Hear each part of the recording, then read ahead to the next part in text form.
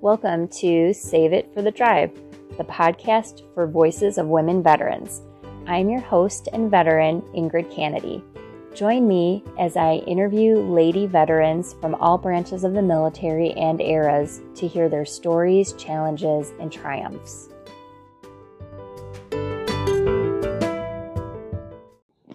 So, hello, and this week I'm introducing Tina Datallo, who's an Army veteran who served from 1980 to 1990.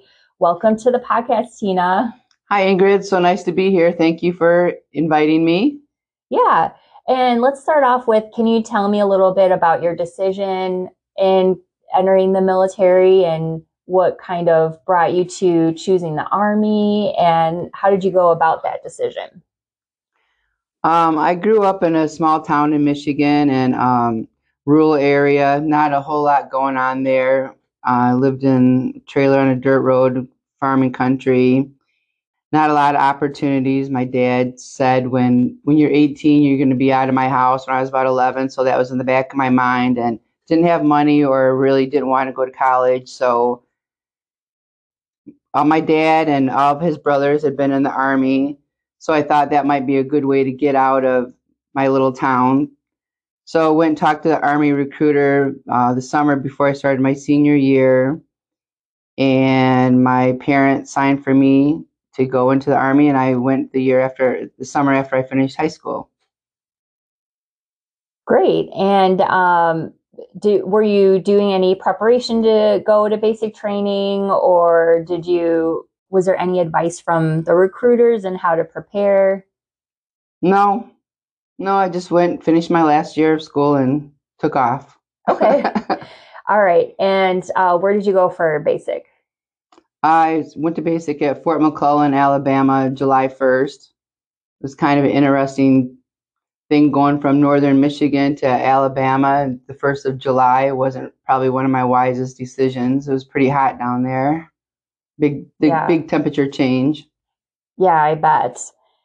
And when you were in basic training, was it an all-female group, or was it a co-ed platoon, or how did they do it back then? It was co-ed, and I was just looking the other day, and I didn't realize it. It was a short-lived time period.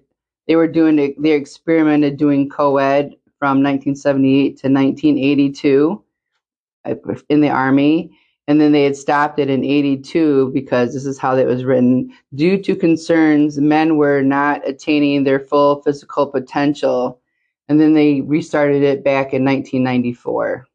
Okay. So it was co-ed at the time, but they did the physical training. We did the same physical training, but their standards, they had to do more sit-ups and push-ups and run a little bit faster than we did. Okay. But we trained everything was trained. All the training was together. Gotcha. So in your basic training group, did you have any special duties assigned to you, or were you in charge of keeping a certain area clean, or was that just divided up amongst your group? No, I don't think so. We just had different tasks all the time, like keeping the bathrooms or latrines clean, or learning. I did learn how to use a buffer. That was an interesting task. Oh, yeah. Mm-hmm. I guess, and then the police calls and the GI parties and the spit shining parties and all that, but I don't remember any specific task. No. Mm-hmm. All right. And any fun memories from basic training? It was a little scary, but a lot of it was fun. It was fun learning to do all that, and scary at the same time, learning how to march and learning all the cadence. That was fun. I liked learning all the cadences, and was you're marching along or running.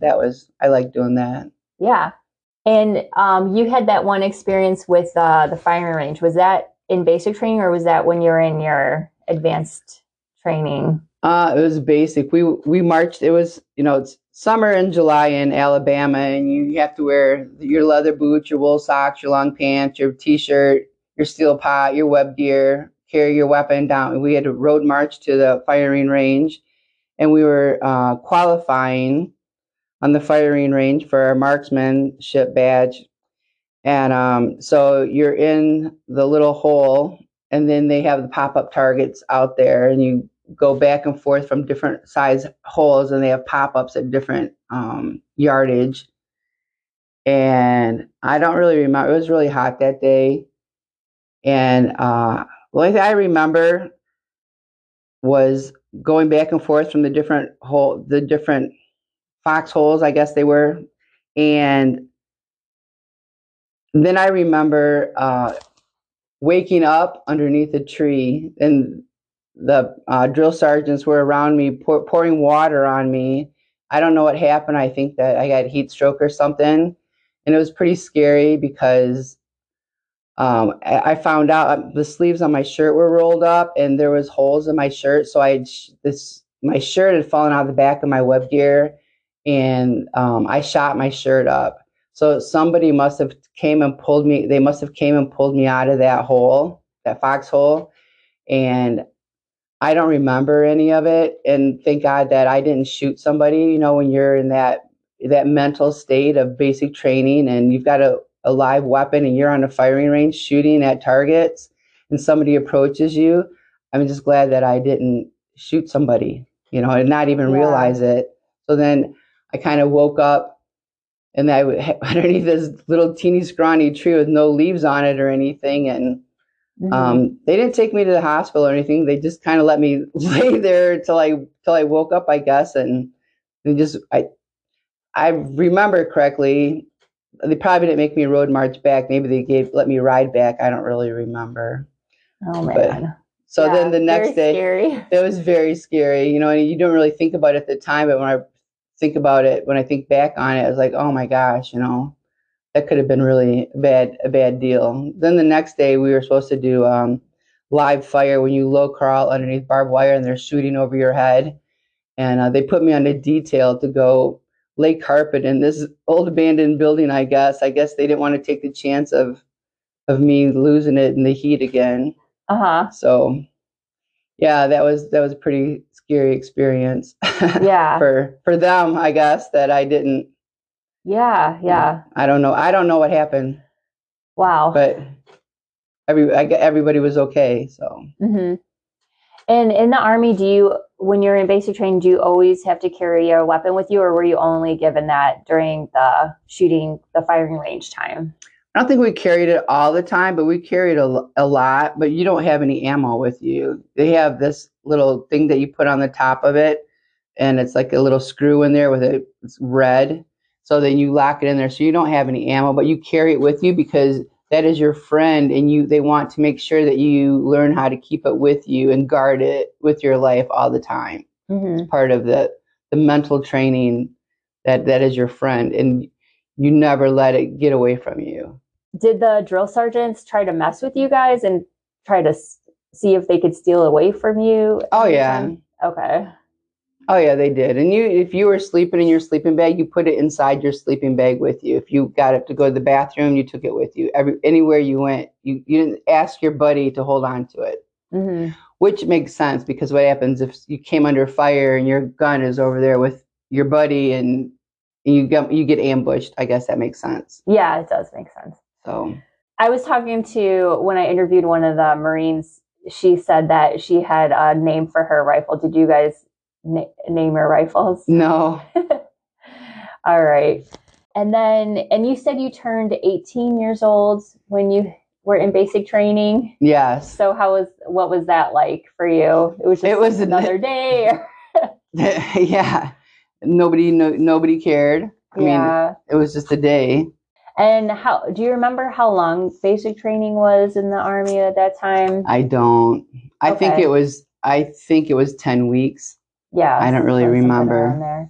I know, I think between basic and AIT, I think July 1st until the middle of October for both. And where did you do your AIT, and what did you know which type of career field you're going into right away, or did that get assigned to you? It was I knew when I signed up, when I enlisted, my early enlistment, I knew that was part of the bargain before I went in. I went and took the test.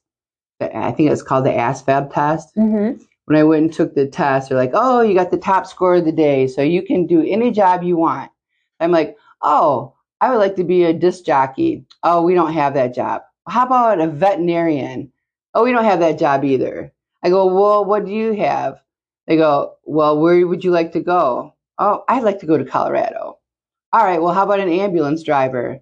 Oh, that sounds all right. I could drive an ambulance, have some sirens and lights. That'd be pretty cool. Yeah. So that was how I got the job in AIT. So it was already planned before I even went in. Okay. So AIT, Advanced Individual Training, went to Fort Sam Houston, Texas for 91 Bravo school. Okay. And how did you like your advanced individual training there? Fort Sam Houston, that's where Brooke Army Medical Center is. It's a big hub of big medical center that people get sent to. So how was your experience there? I liked it. I liked Texas, except for they have these giant, I don't think they're cockroaches, but these giant, well, you were down there too, right? Yeah. Oh, those giant cockroaches. Huge. I was like, oh my God, what is that thing flying around? Are they cockroaches though, or what are they? I don't know. I don't know. But they're scary. Very, like the saying goes, everything's bigger in Texas, even though, yeah, there was always some like very strange, crazy bugs down there. So, were you staying did they have on-base housing, or did Oh no, we had to stay in the barracks. No, you're still in training. You couldn't have you couldn't be with spouses, or you couldn't have your family there. You were still in a Uncle Sam's. Mm-hmm. So you had to stay in the barracks with everybody that was still in your class. Okay. And then tell me a little bit about the 91 Bravo combat medic training. It was combat medic is what they called it. And so it was basically learning how to splint and wrap people up and learn how to carry litters and evacuate people, triage. Yeah. Yeah. Oh, and the moulage.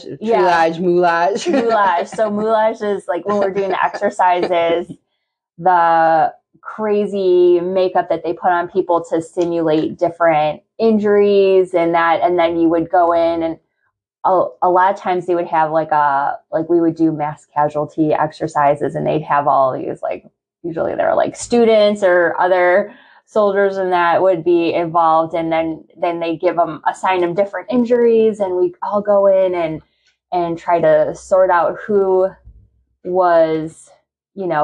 needed to get treated right away, who could wait, who's the walking wounded that could help you with the other wounded. So the interesting thing that I learned about the military was that different than civilians. So like in the civilian sector, there's unlimited resources usually, and you could always call upon other hospitals or ambulance EMS companies to help you out.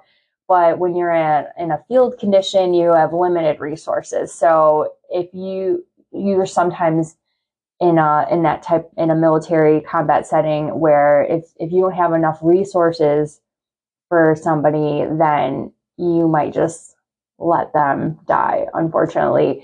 And because that's just how it is. You have to try to do the greatest amount of good for the greatest amount of people. So that's one of those harsh truths about military medicine that I learned in my training that I thought was interesting. Was there like a favorite thing that you learned with the combat training? I liked learning how to patch people up. One thing I did was wrapping up ankles.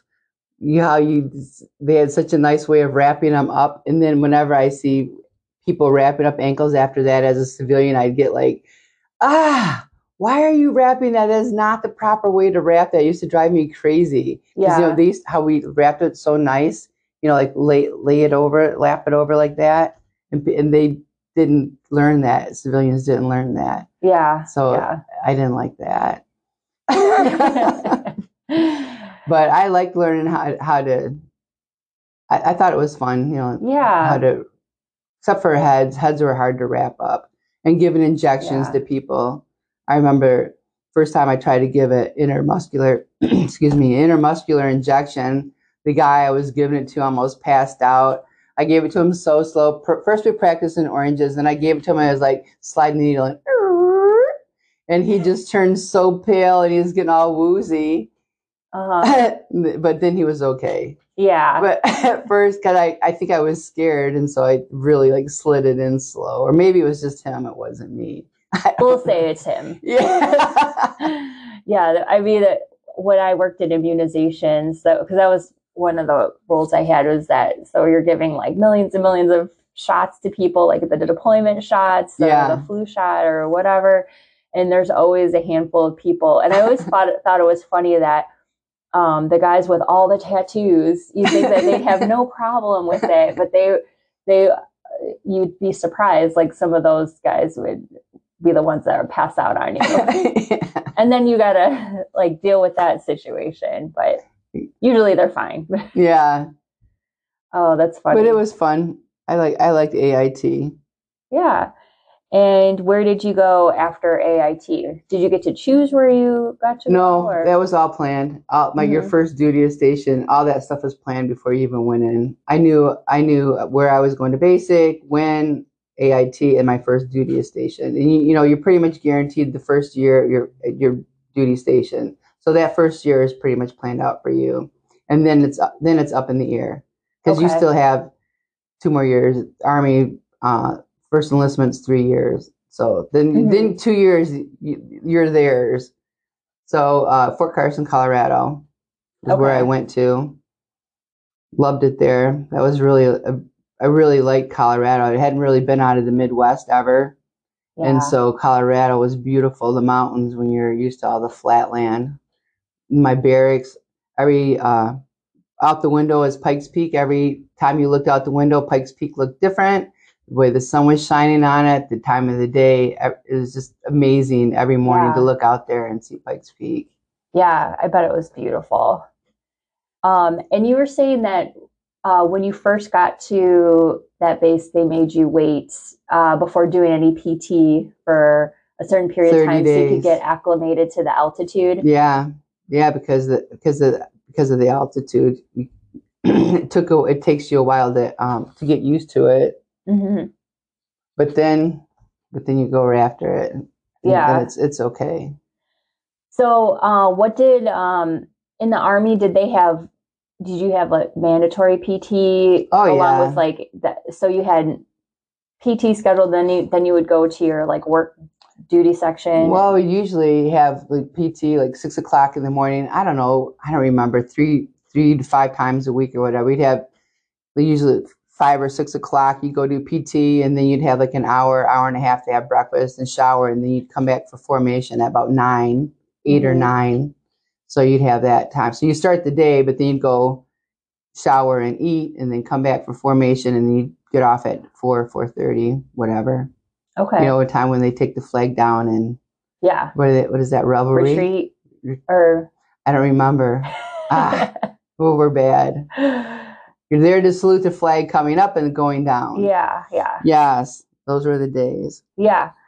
And then during the day, you'd be working. Was there like a hospital there, or were you in a clinic? There was a hospital there, but I didn't work in the hospital. I worked in a station hospital. It was kind of like a MASH unit. We were a portable, like a combat hospital. So it was tents.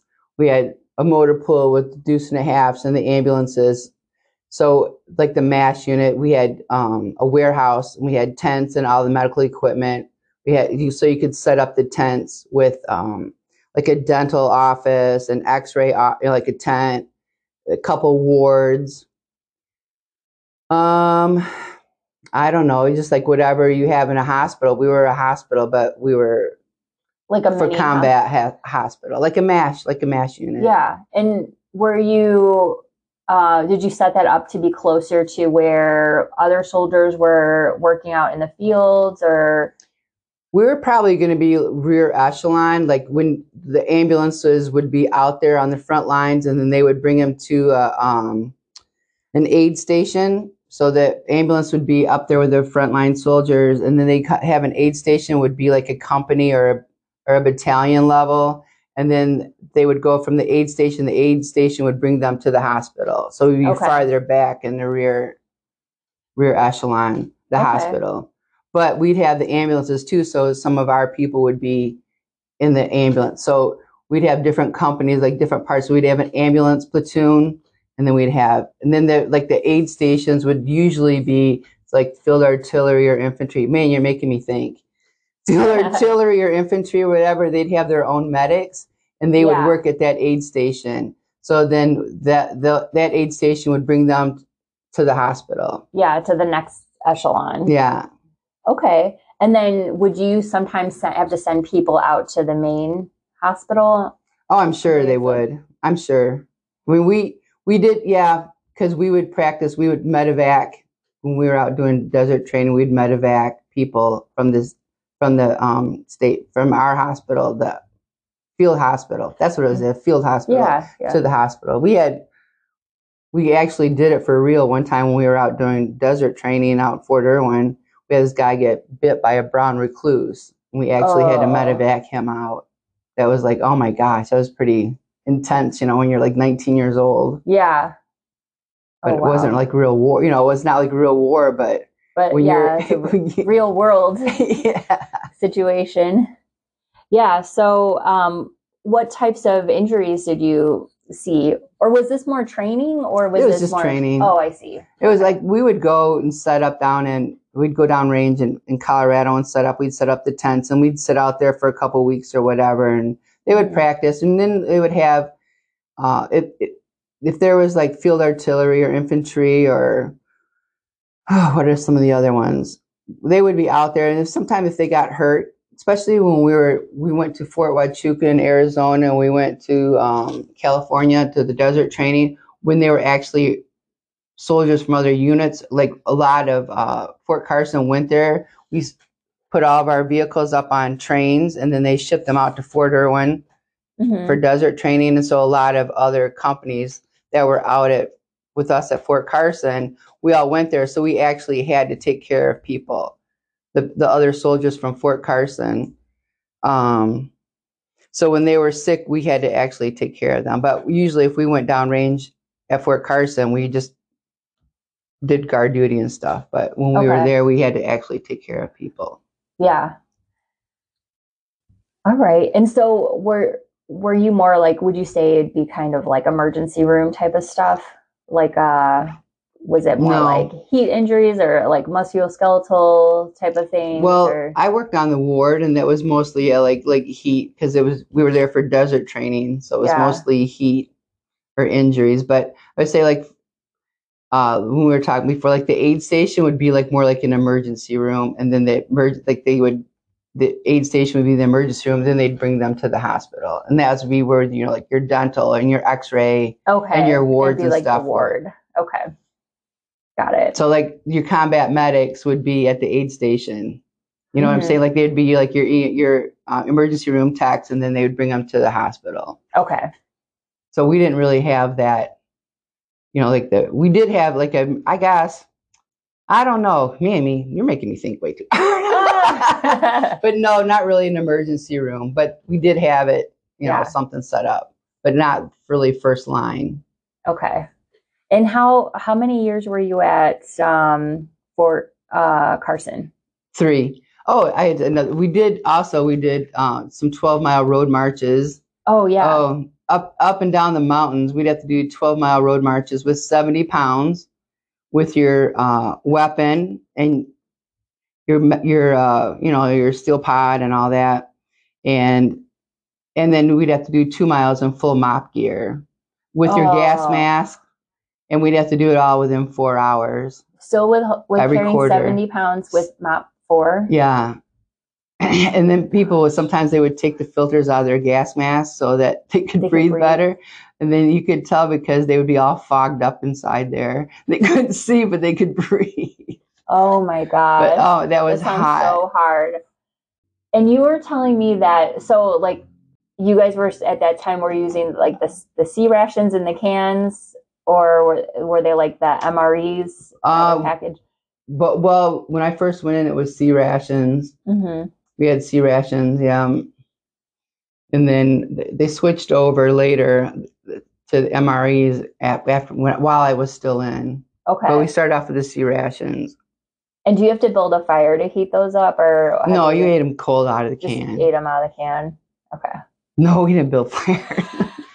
We used the P38, and then some people would try to, or they would try to do it with their lighters or whatever. But no, but everybody just had little jars, little bottles of hot sauce, and threw that shit in there. But it was like tuna loaf, or tuna loaf was one of the best ones, I guess. Oh, that sounds gross.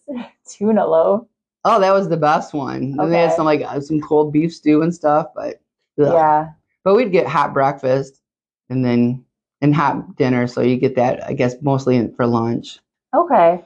But it had like a little thing of toilet paper in there, and a little piece of like a chocolate little disc, and then like a tuna loaf or something. And the P38. Yeah. The little can opener.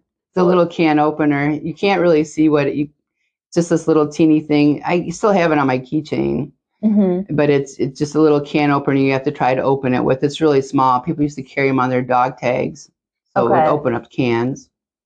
Nice. Yeah. That's got to be hard doing those road marches with 70 pounds, because you said that you were really... I was 110 pounds. Oh, man. Yeah. And it was in the mountains. So, yeah, I was a little bit of a whiner. I was a little whiny then. And they're like, stop whining. Just do it. Suck it up, soldier. I'm like, it up. Yeah, embrace the suck. All right. So then after Colorado, so how did you go about deciding where to go next? So how does that process work back then with deciding on where you could go for your next duty station? Well, my enlistment was over. My 3 years were up, and I was still at Fort Carson, and I kind of was still undecided on what I wanted to do. So I'm like, I might as well just stay in the Army. I haven't got anything better to do, nothing else planned. So I re-enlisted, and I had a lot of good friends there, and I was having a really good time in Colorado. So I said, okay, so I re-enlisted, and I was guaranteed to stay there for another year. 3 months later, I'm on levy to go to Germany. And I was like, but you told me I could stay here for a year. And then I thought, well, I could try to fight it. But then I was afraid if I tried to fight it, I might get sent someplace worse. So I sucked it up. Yeah, Germany's not that bad. No, so I sucked it up, and I went to Germany. I went to Germany in January of 83, 84. Okay. How did you like Germany? I like Germany a lot. Germany was fun. It was interesting. It was a little bit of a culture shock, but there's a lot of places that could be more of a culture shock. It was okay, except for the language part. It was kind of hard to get around. If I just kept my mouth shut, people didn't know that I wasn't German. Yeah. And one of the hard things about it was, like, if I'd go to the store or something, I would look at the cash register, because when they tell you how much you owe, they say $7.20 and $3.40. So, but they say, well, of course they say it in German too. So I could never figure out. So I would just have to look at the cash register to see how much money that I owed them. So that part was hard. And I used to ride the bus. And I would sit on the bus and try to figure out their conversation. So my next door neighbor, she was German, but she was married to an American. He had passed away. But so we were riding on the bus one time, and so I said, what are they talking about? So I tried to figure out conversation. So I said, are they talking about going down to the fish market? And she was laughing and laughing. And she says, no, they're talking about their electric bill. And I was like, oh, I was way off. But yeah. Did you pick up some German? Very little.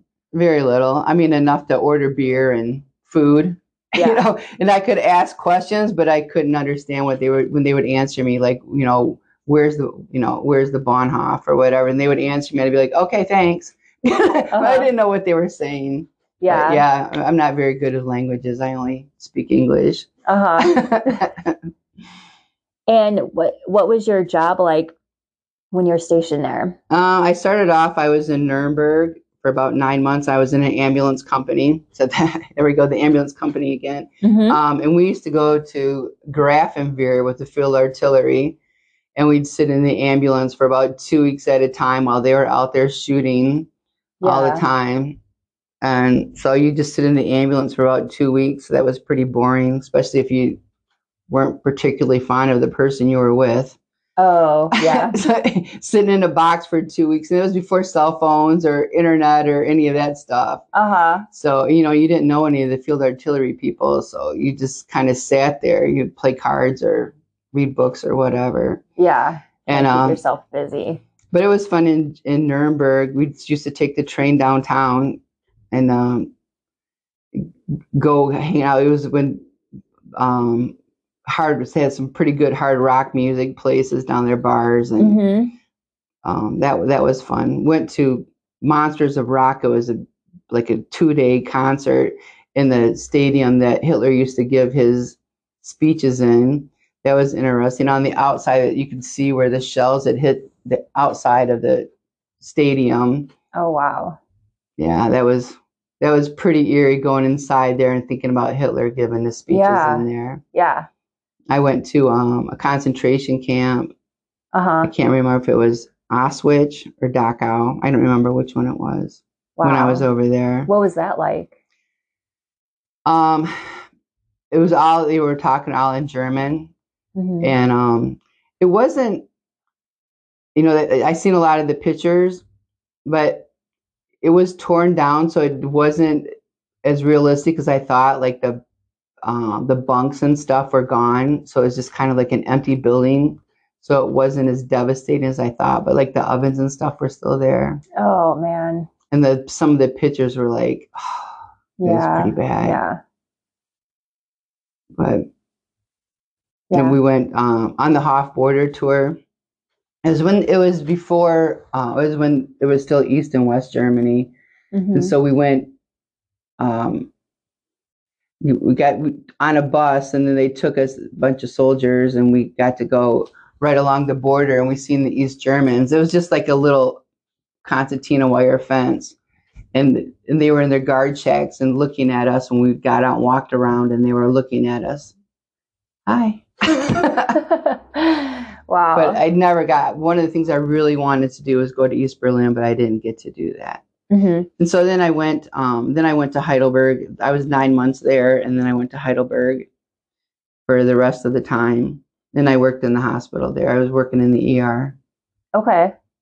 Was there like, because that's during the whole like Cold War era, was there any special restrictions that you had to, because it was during that time, or like you couldn't go to certain places, or were there some areas that were off limits?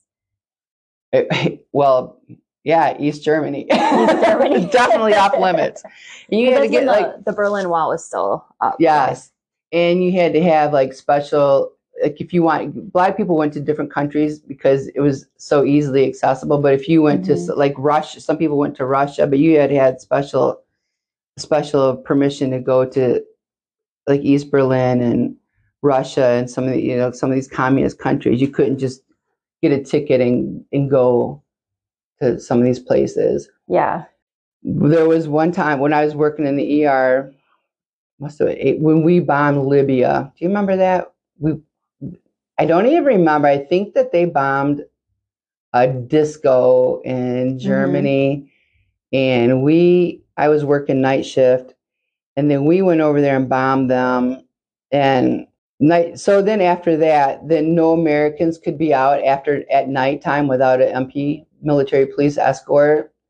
So that was kind of nice for about a week because nobody could come to the ER without a police escort. So it was kind of it was a quiet week in the ER. Yeah, we weren't very busy at all. So I mean that was kind of interesting, but it was like, holy shit. Wow. This could be interesting. But a lot of the Germans, especially the older Germans, didn't really like Americans being there. Well, some of the Germans didn't like us being there, but some of them did. The difference was they could tell because their license plates were long and skinny, and the Americans had the same license plate like we have here in the States, so they could always tell right away that you were an American because your plates were different on your car. Well, and then you kind of stand out. Americans tend to stand out a lot in Europe. This like the personal space that we require is like more than in Europe, or just a little different little things, or we talk louder, and yeah, I think even if we try to blend in, we still kind of stand out a little bit.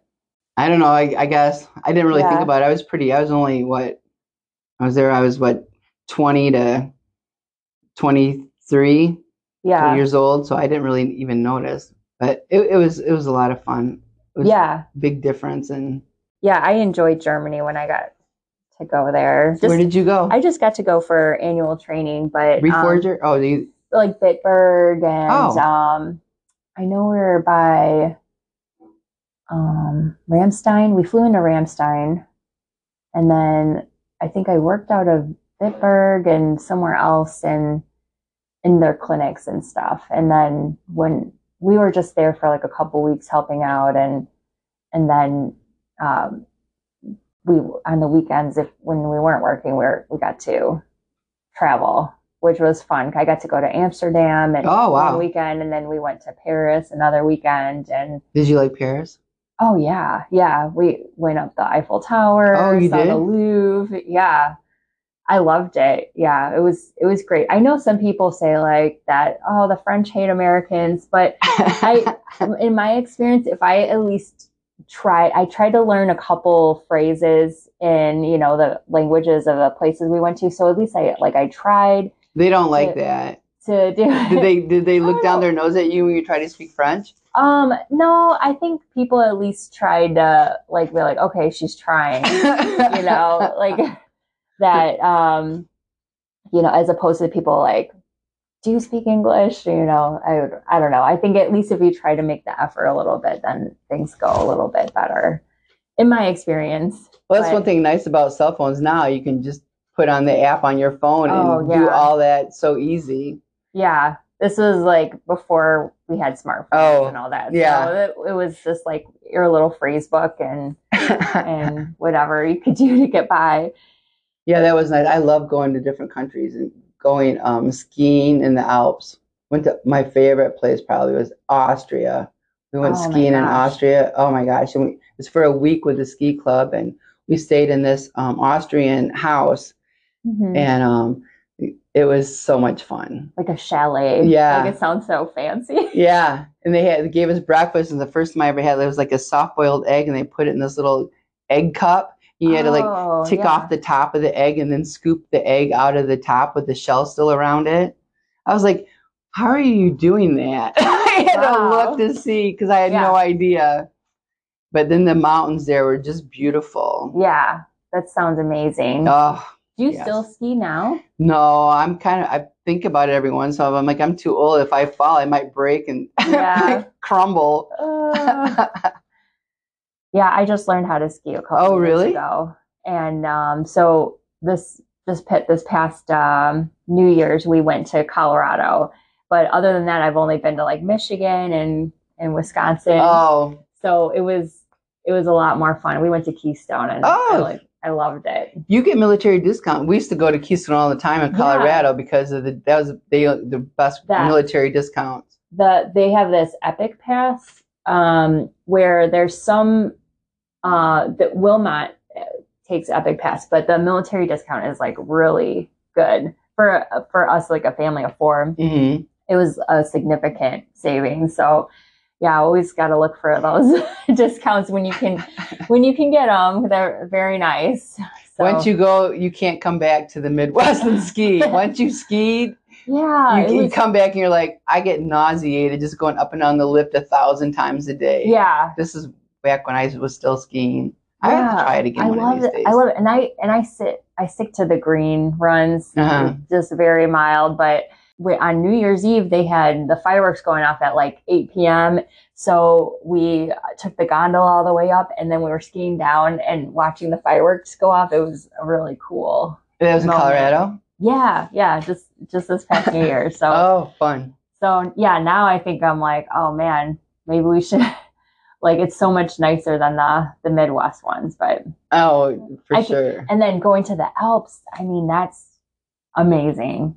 So that would be a really cool experience. So that's awesome that you got to do that. Yeah. And another good, well, this is after I got out, but Whistler in Vancouver, British Columbia is a very good place too. Okay. And the good part, they speak English there. Yeah. Yeah, that's always so it's good. A lot easier to get around. It's not one of those areas in Canada where they're all French. No. Speaking, like Montreal or... Well, yeah. Well, a lot of places I don't know now, but in the 80s, a lot of European countries a lot of people didn't speak English. We went to Yugoslavia and nobody really spoke English. Yeah. Yeah, I think nowadays probably they teach it in school. Yeah, so. But back then, it's hard. Mm-hmm. And you didn't really have a book, and you just kind of like find your way around. Hopefully they have a menu with pictures or something like that. All right. And then and you had your daughter when you were in Germany. Yeah. My daughter was born in Heidelberg. And on the army base? At the hospital. Mm-hmm. Yeah. Oh, that's nice. So that's why I didn't get to travel very much between having my daughter and you're a new mom and working shift work. Everybody, the mark rate was so good. The GIs, we were living high on the hog, so everybody was traveling on the weekends and having a good old time. And you're you're a new mom, and I mean we did travel some. We did travel, but the shift work really put a damper on that. So you were working one shift, and then your daughter's father was on another shift. Yeah, I was working nights most of the time, and he was working days. Mm-hmm. And then you had like an arrangement where you had somebody help watch her for that overlap time. Or if I was working PMs, I would take her. He would have the car in the morning, and then I would take her on the bus. I'd drop her off at the babysitter or the streetcar. Then he'd pick her up after he got off from work. So it was only 2 hours. Yeah. A couple. Or night, I was working PMs and nights. I never got to work day shift really there. How long were you there with your daughter? Does she remember any of it, or was she little when you moved back to the US? She was about 8. It was before she was 18 months old. She was only 18 months old. If not even that old before we came back.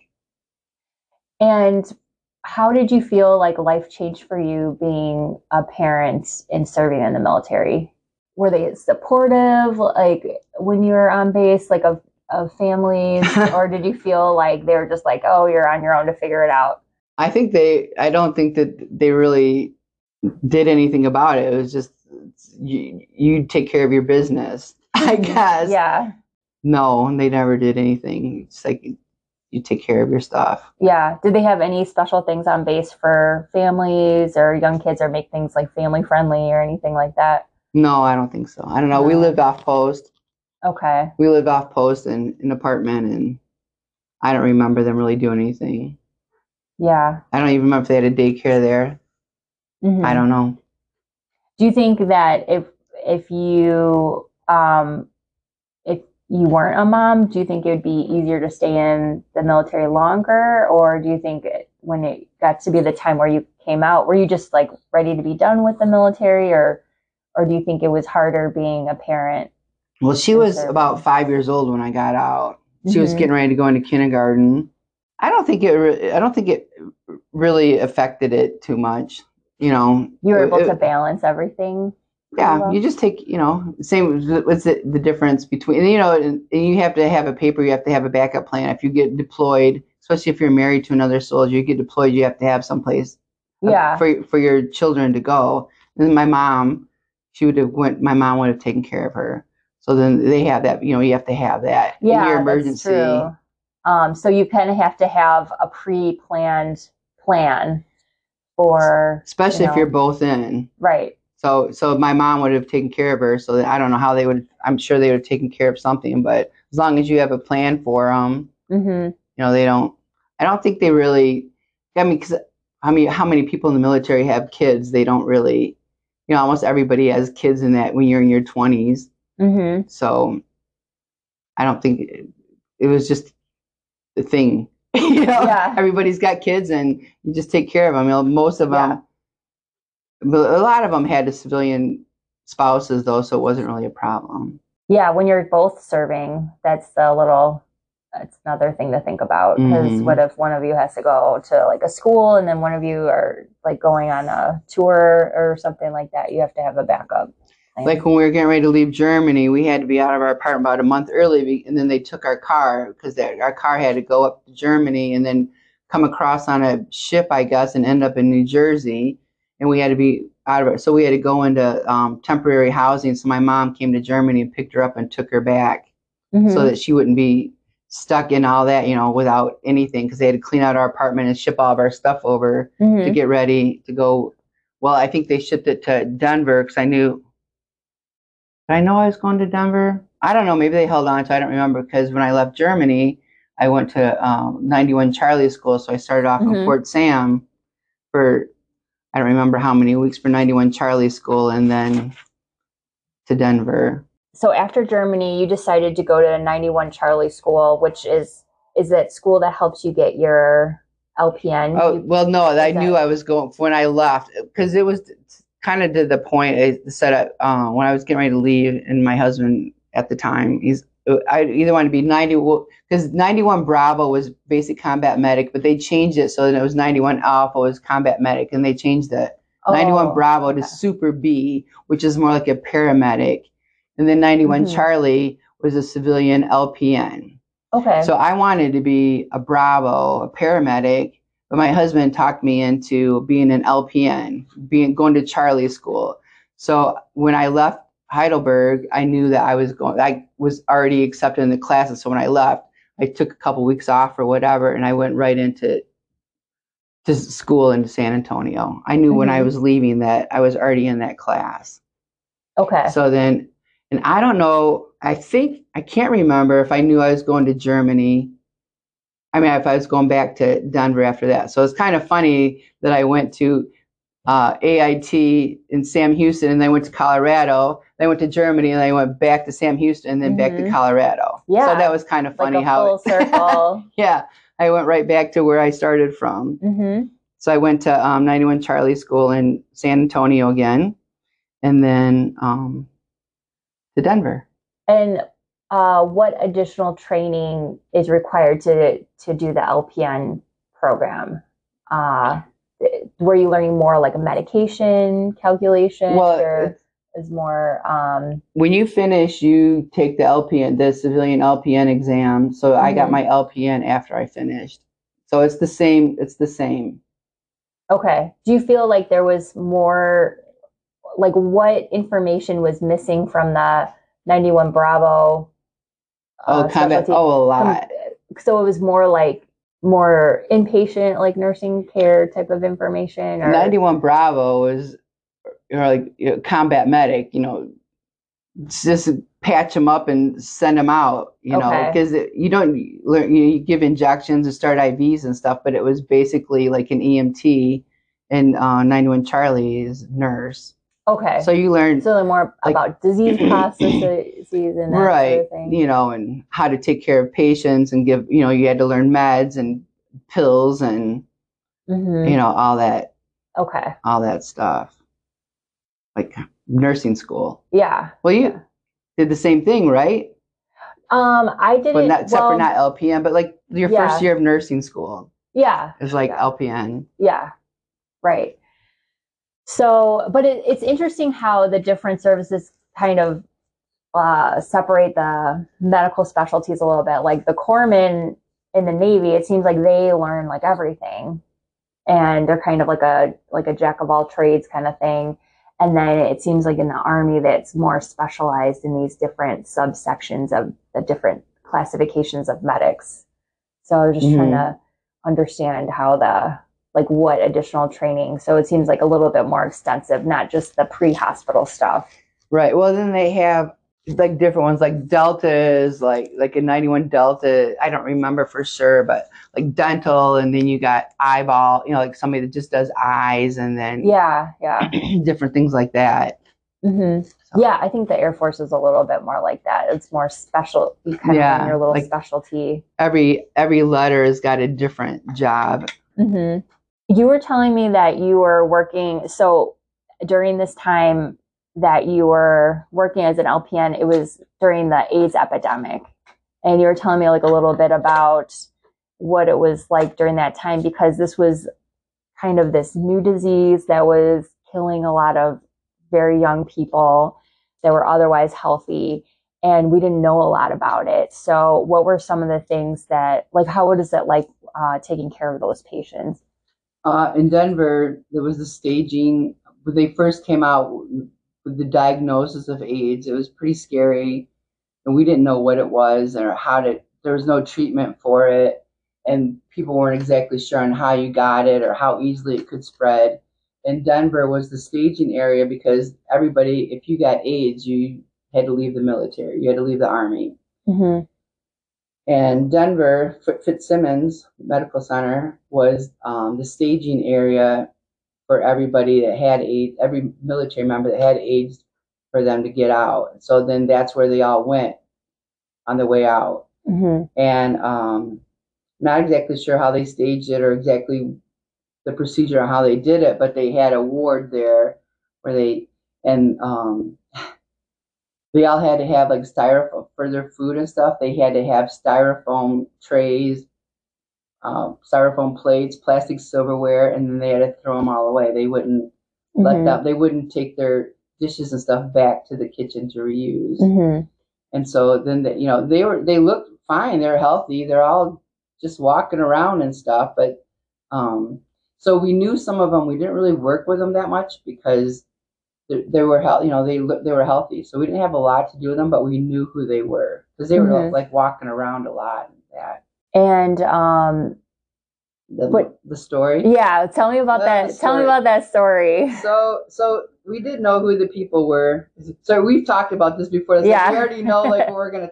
So me and two of my classmates, we were at a bar. And is this when you were in Colorado Denver. Or when you're at Fort Sam? Okay.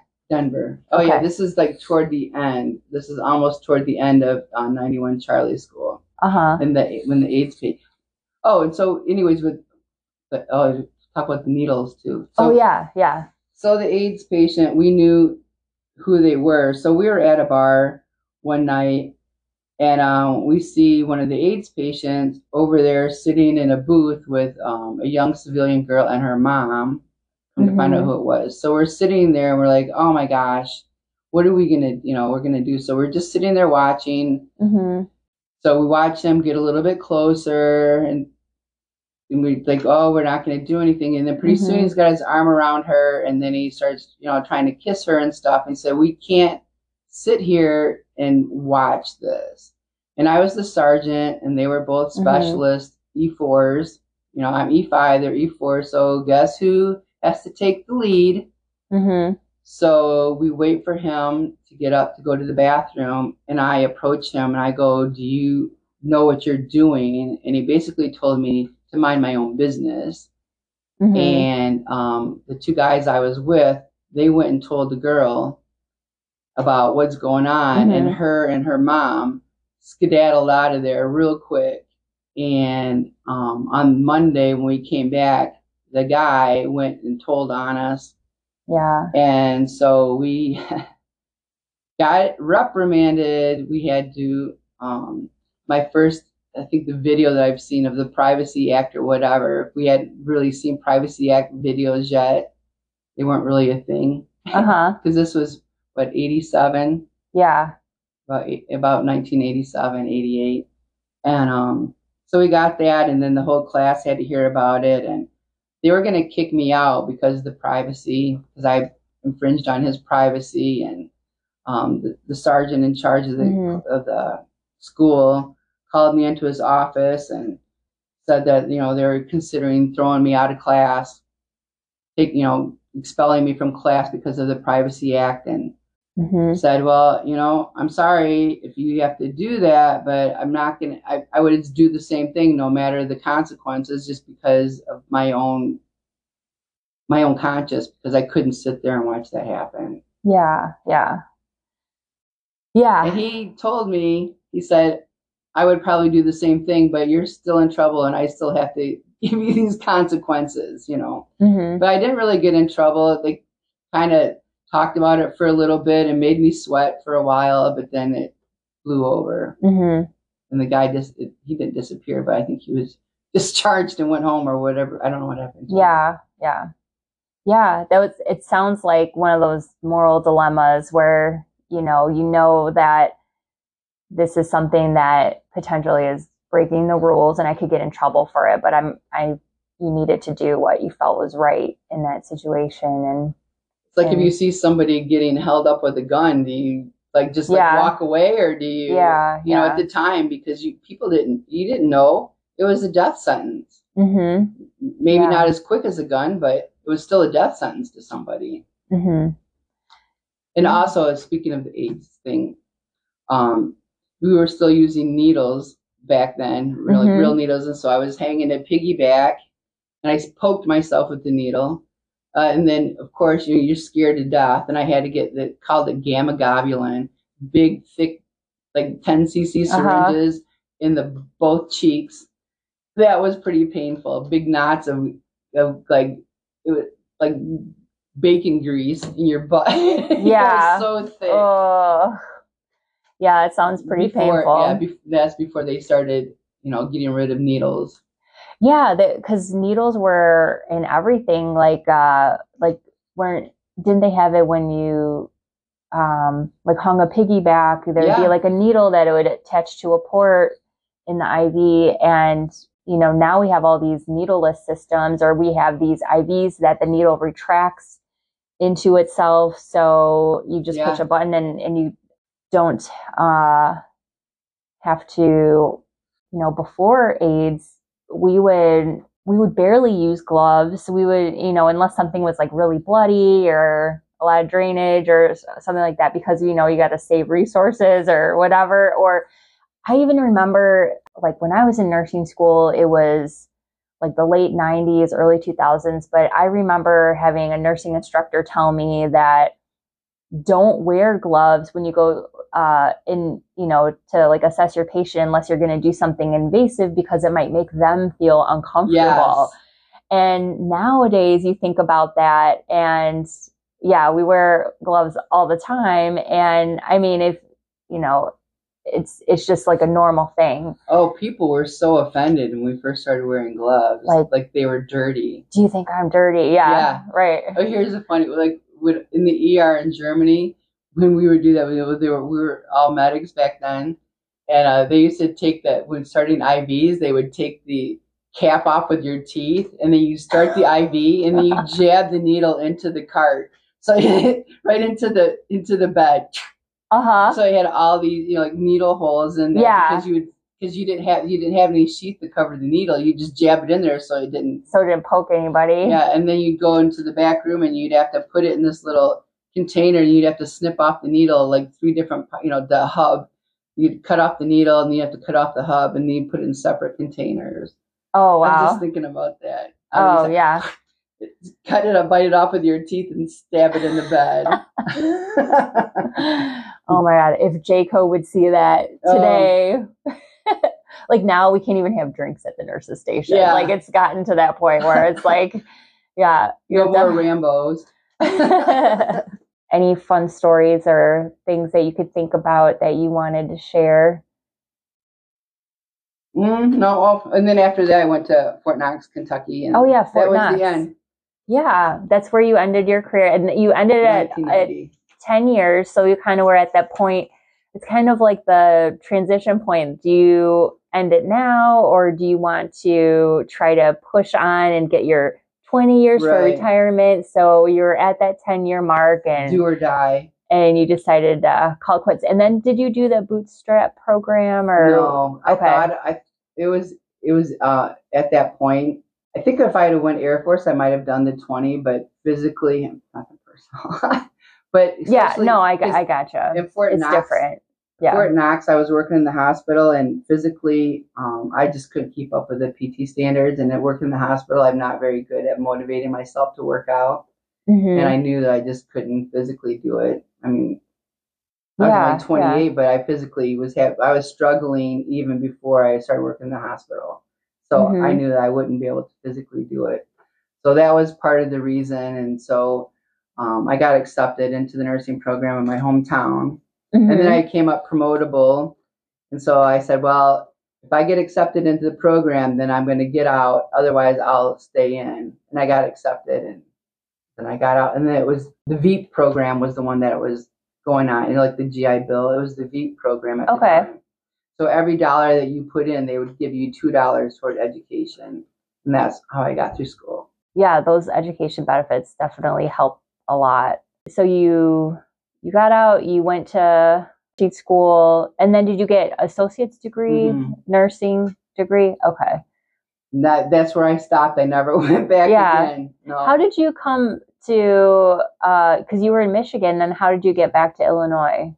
I never, or how did you? I came here on the weekend to a Cubs game with my next door neighbor, and I met my husband. And you met your husband at a Cubs game? Yeah, and that's how I ended up in Chicago. Aww. 30 years ago this year. Oh, wow. Yeah.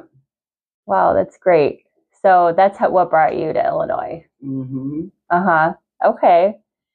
And so one of the things I like to ask people are what types of things you do for self-care, because, it's just one of those things that I think people in the military aren't the best at taking care of ourselves. So do you have any things that you've been doing that I could learn from? Well, after 36 years of bedside nursing, I haven't worked for almost 4 years, which is kind of refreshing. It's nice not to have to do shift work and get up in the morning and go to bed, at the same time, and just have like a normal routine, like normal people, which I kind of like. Is good. I get massages every month and get facial every month. I go to the gym. I walk my dog. I relax. I don't know. I just kind of enjoying life. Yeah.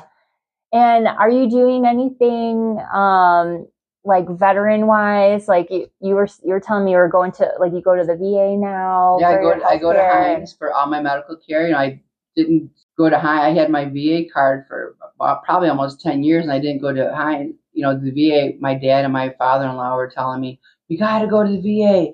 Like, oh, yeah, I got Blue Cross Blue Shield, PPO. I don't want to take advantage of the system or whatever.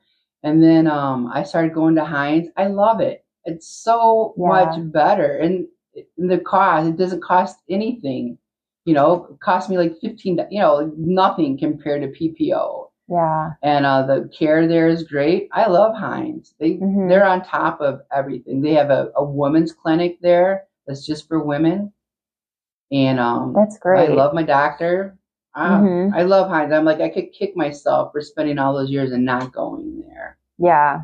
Well, that's good to know. Yeah. Yeah, because definitely. Especially because we worked in the hospital together, and you're like, well, I have an insurance here, and I know these doctors here, but it's good to hear that that's a good option, and you save a lot of money, and they have like very comprehensive health care and everything, and so. Oh yeah, well they have like Loyola doctors. If they don't have the doctors there, they have Loyola. I had both my cataracts done. I had cataract surgery on both eyes for free. Wow. With the bifocal lens. Like this. So now you have like awesome vision now. Yeah, and it's like $2,000 extra per lens if you're a civilian, plus the cataract surgery. Oh my gosh! Yeah. And I don't know if it's because it was during the pandemic when they weren't charging people stuff, but I didn't charge 1 penny. That's nice. Wow. Yeah. I like Hines. Yeah. My doctor, like you need to go see this. I'm like, I go there, I think I'm doing okay. And I walk out, I'm like, oh my God, why do I gotta go see all these people? Because she's so thorough. Yeah. I like her. Good. Well, any other stories you want to go over? Or? No, I think that's about it. Okay. Oh, well, I do. One more. So, no, not a story, but you want to talk about? I have really started to take advantage of the military, using the military, just not the discounts too, but also I started using USAA. Yes. For my insurance. Yeah, for they're my great. House and my car. Yeah, Mm-hmm. I like them a lot, and I went to my dental to MetLife, because I'm not working and my husband's retired, and so these insurance companies are really great compared to what I've had in the past, and they're with your military benefits, and they're both great companies. Does your husband get to use the benefits too, or? Yeah. Oh, that's great. Well, Tina, thank you so much for letting me interview you. And this is actually our second interview because I had some technical difficulties. And so I appreciate your time, and you have great stories. And thank you so much for your service. And I really appreciate you. And thanks for doing the interview with me. Thank you. It's been fun. It's nice to reminisce and think about that and have somebody interested in it, because usually people don't really care. Yeah. So it was fun. It was a lot of fun thinking about all that. Yeah.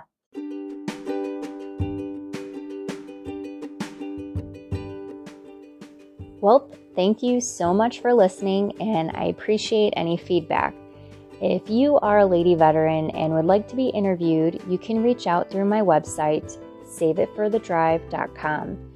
You can get this podcast through the website, Spotify, or wherever you access your podcasts. Always remember everyone deployed, and whenever you have a great story to tell, remember to save it for the drive.